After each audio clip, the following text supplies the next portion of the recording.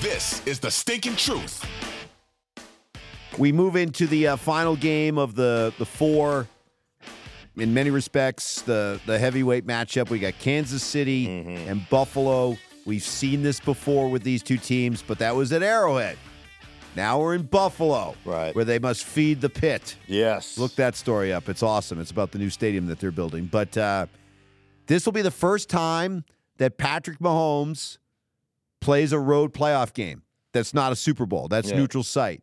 So Mahomes on the road, Kansas City on the road, Buffalo with a ton of momentum. The feeling in Buffalo is it's our time now. Right. But you're skeptical. They have had so many injuries, linebacking core, especially on the defensive side of the ball. Nickel guy, Johnson's been hurt. Bernard Benford's been hurt, the middle linebacker. Remember, they lost Matt Milano. They lost Tre'Davious White, their starting cornerback in like week 5. Both their corners are injured right now. Both their middle linebackers, both their two linebackers did not practice on Wednesday, did not practice on Thursday. And that concerns me. Like limited, I'm okay with. But that concerns me, and here's why. Let's say they're limited on Friday, and let's just assume they're going to play. Okay, I'll assume that. If you're playing against a crappy offense or a crappy coordinator, probably doesn't scare you much. But I just know how I was taught to think about football, and I was with some pretty good offensive guys.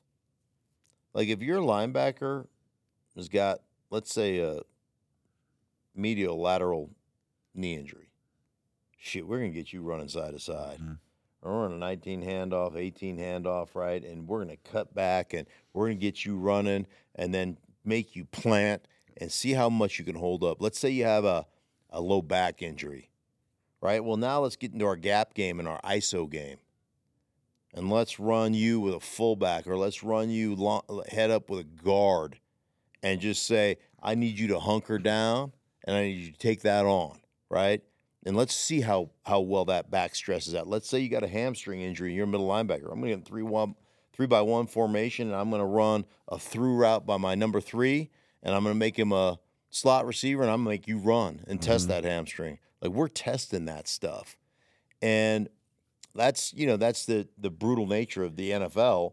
And I just wonder with Kansas City, not only Pacheco, who's really good running the football, but let's face it, maybe the best tight end to ever play in Travis Kelce running the middle of the football field. But this isn't the same Kansas City offense that we've seen in the past. Are you confident that if Buffalo's as banged up as you say, that Kansas City's got the offense to make them pay? I'm perfectly confident in Pacheco's inside run ability and catching the ball out of the backfield, and Travis Kelce eating people up in the middle of the football field. Yes, 100%.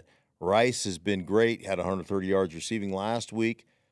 He's been great. And let's not forget that this is the best defense that Patrick Mahomes has ever played with since he started in 2018. I know he got drafted in 2017, but since he's become the full-time starter in 2018, this is by far the best defense he's ever played with.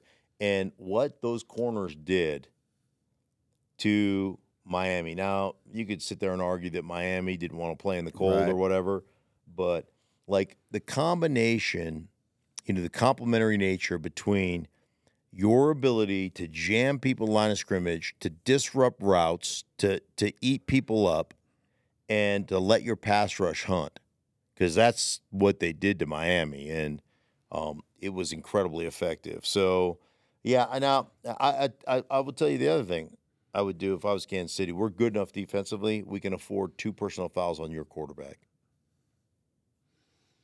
And that fake slide bullshit is not going to fly here.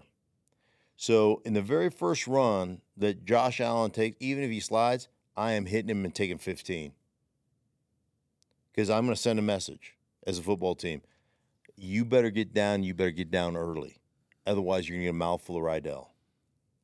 And again, this is the frontier justice aspect of football. If you're a good defense, Like, there's a lot of defenses that can't afford 15-yard penalties. A lot of them. But this is just one of those games where you say, who's the coordinator? Spagnuolo? If you're Spagnuolo, you go, we can give up 2, guys. We can give up 2. All right. And I know that people are, No, I right, know. like, but that's the way it goes. Yeah.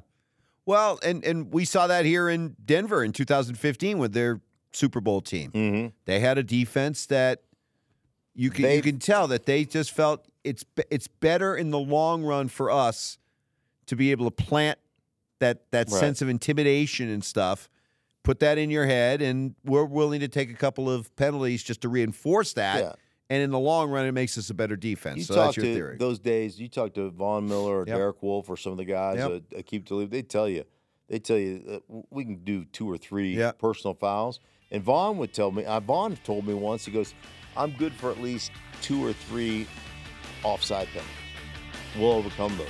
Because he goes, the purpose is I get those offensive tackles so jumpy and so concerned that they get off of their game, worried about my speed on the edge. So, yeah, that's how they played that.